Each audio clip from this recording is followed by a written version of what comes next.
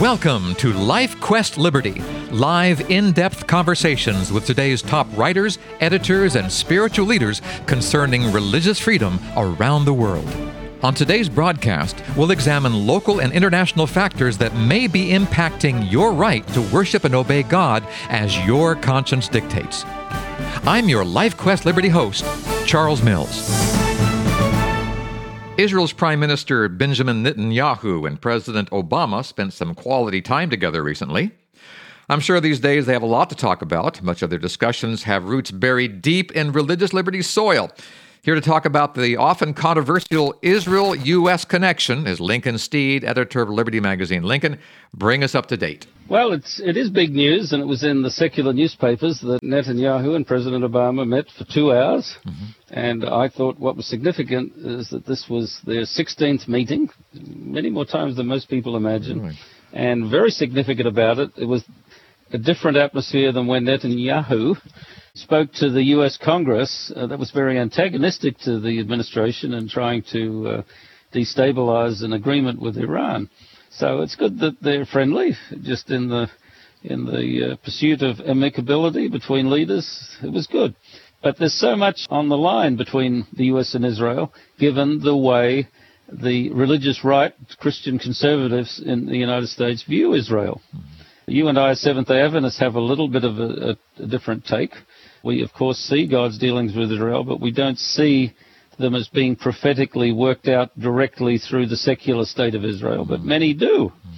And so when you have this apocalyptic sort of a vision in much of the right-wing constituency, when the leaders meet, there's a lot sort of hanging in the balance. And Netanyahu hasn't changed in his pitch to the U.S. that Israel is in need of urgent support, that things are spiraling out of control, and they indeed are. Radical Islam is threatening them on many fronts now. The major religions are at play here, and I think anybody of biblical sensibility would do well to watch. Why do we have this kind of connection with the country? Give us a little history lesson. How did the U.S. and Israel become so joined at the hip? Well, I think I can tell a bit of the history, but at root, it's because Protestant sensibility has been as strong in the U.S. as anywhere, faded of late, ergo the Pope's visit. Yes. But no, theologically, there's always been this bubbling view, especially down south, that there's some special role at the end of time for the state of Israel, or Israel reborn, and the great confrontation between the nations, which in Revelation, I think if you look at it closely, it's emblematic of a great battle between good and evil, but you can take it directly, literally, and think there's going to be a coalition that comes up physically against Jerusalem and destroys it right at the time of Christ's return. So that's existed. But historically, the connection is not as strong as people imagine.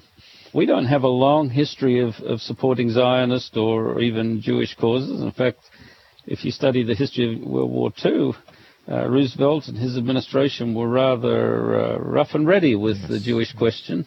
Repressed knowledge of it in the community, expatriated many Jewish people from South America by force, sent them back into the maw of the Nazi machine. So, it doesn't come from that.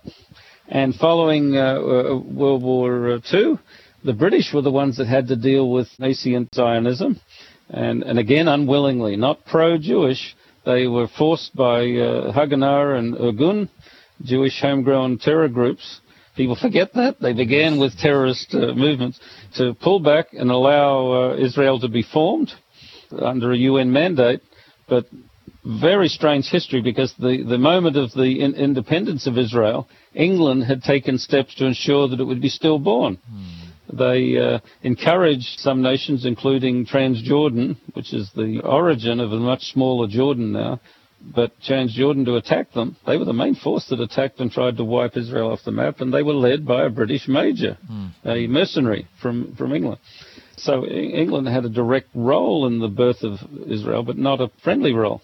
And the U.S. was watching and didn't do too much. Two turning points. One, when France and the U.S. interjected in the Suez business, when Abdel Nasser, who was trying to wipe Israel off the map, that he nationalized the Suez Canal and was moving toward Israel. The U.S. actually stopped the British from occupying the area, so the eye of the Congress was turning toward them.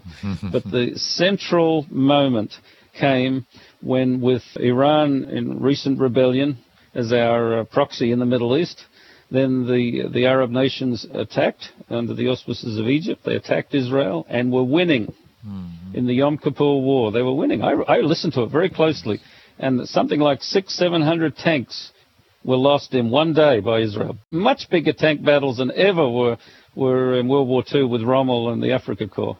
It was a total rout at one point, and it looked like Israel would fall, and America made a fateful decision. Would they allow Israel to go under or throw in their lot with them against the Arabs' sponsor of, I guess it was still the Soviet Union then? And so they announced to the Russians that we would be resupplying Israel, which we did massively, not with troops, but with material, and the tide turned. And from that time on, our political lot in that area has been cast in with Israel. We see them as basically a forward base against counter-interests in the area, and now those counter-interests majors in radical Islam.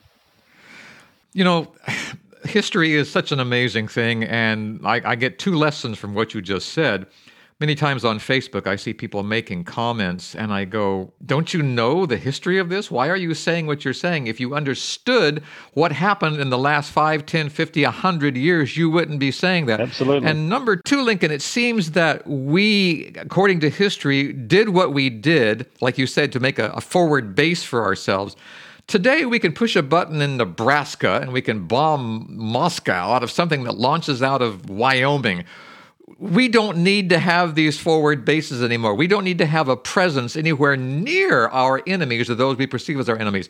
Is this going to change our politics for certain areas because now we can annihilate each other from great distances? On the simplest level, it's still required, but that dynamic is at play, and I think that's why Israel is so afraid that the U.S. may waver in their support. Yes. That there's other ways to accomplish it. Yes. But the reality is the U.S. has plenty of forward bases. There are bases all over the world, and the U.S., for reasons that are long-standing, has decided it needs to be there. Yeah. If it was a matter of pure defense and projecting it through planes and missiles and all the rest, we could quite defend ourselves. But that's a bigger question than this program should even get into. Yeah, sounds like we're trying to intimidate by presence. Would you say that? I think inadvertently. The U.S. has always, from its very beginning, had a rather expansionist view, more than people imagine. Yeah. I'm thinking of Thomas Jefferson, to his dying day, felt the U.S. hadn't finished the job with Canada. They wanted to move north and he wanted them to take it all over. Canada. So this is pretty early on. Yeah. But when you really look at U.S. history, it was World War II and the necessity of rescuing the European powers that thrust the United States into a superpower mold and militarized to such a level where it was the arsenal of the world. Yes. Well, when the war ended, it had an arsenal and a system that could make more of the same, and it became self-perpetuating. And you know, the current generations know nothing else, so they think it's the birthright of heaven to be the policeman of the world and, you know, have bases everywhere. But all empires create backlashes, and the danger is, and we're seeing it already, that the mere presence of this power, even exercised well, let's just allow that the U.S. may exercise it well, it can be increasingly offensive out on the frontier. Well, if we cut all ties with Israel, if America cut all ties with Israel and didn't need them as a forward base, would they go down? Would they go down in smoke? Well, that's the question. Probably not now. I'm going there in a couple of days on a 3ABN Israel tour, where we see a lot of the religious sites. And I was impressed last time how self-sufficient Israel is. They have great technology and enough factories and expertise to get it, even if they're not making it themselves. But they make their own material. Yeah. I don't think they would fade, but politically it would be very bad if the U.S. and others, well, there's not too many others, to be honest, but if the U.S. bailed on them. So they're a beleaguered nation. And you know, looking at history, you can see that they took it by conquest. One of the reasons that the nations were a little accommodating to them is that there's sort of a corporate guilt that while the Germans nation and another generation tried to eradicate these people, that the whole world didn't do more to stop it. So we felt these people needed a place. But in the modern story, forgetting the animosities and the rights of thousands of years ago, which of course Israel tries to claim, recently, it was taken by force, and there's a subjugated people. I think it's ironic that Jewish people that underwent incredible mistreatment and genocide sort of forced, if I can use such a word, by the reality of the situation that's been created to act as the oppressors themselves. So it's really a Gordian knot. There's no absolute right or wrong. It's not absolutely one religious viewpoint that needs to be the ascendancy, and it's characterized, I think, physically as clear as you can get, where in Jerusalem, here's the Al-Aqsa Mosque sitting right on top of the ancient temple of the Jews, and they can't remove it. I mean, it's so entwined. Who could sort of roll back history enough to make a clear moment when everyone's happy and there'd be no conflict? I don't see it happening this side of the millennium. You know, I've been in Jerusalem several times, and again, I've seen that mosque sitting there, and I've seen the people at the Wailing Wall. They're doing the best they can, I guess, with what they have. The wall is all they have of the old building, and of course, then there's this mosque there. And it is a very uneasy piece. It was an uneasy piece when I was there in the 60s, and it's an uneasy piece there today.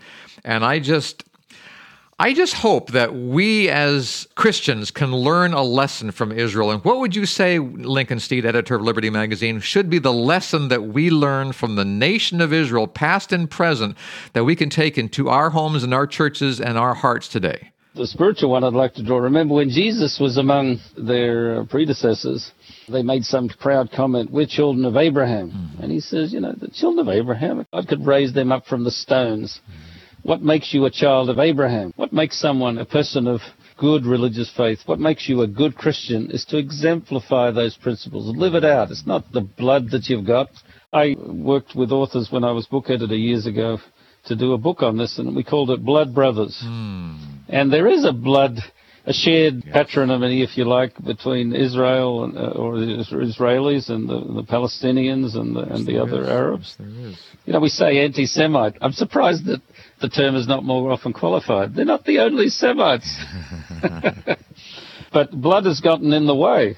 What is needed more, as Jesus said, the new birth, spiritual regeneration and a projection of higher spiritual values.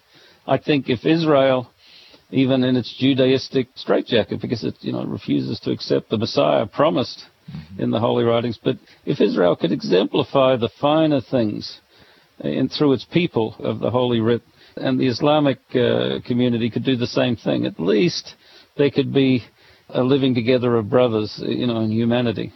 But in the real world, very unlikely to be done adequately enough to divert continuing warfare.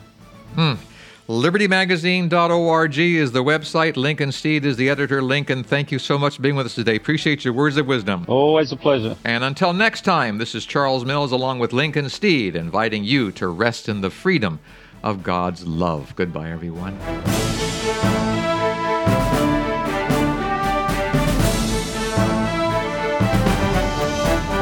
If you'd like more information about LifeQuest Liberty, call Three Angels Broadcasting Network at 618-627-4651 or email us through our website at 3abn.org.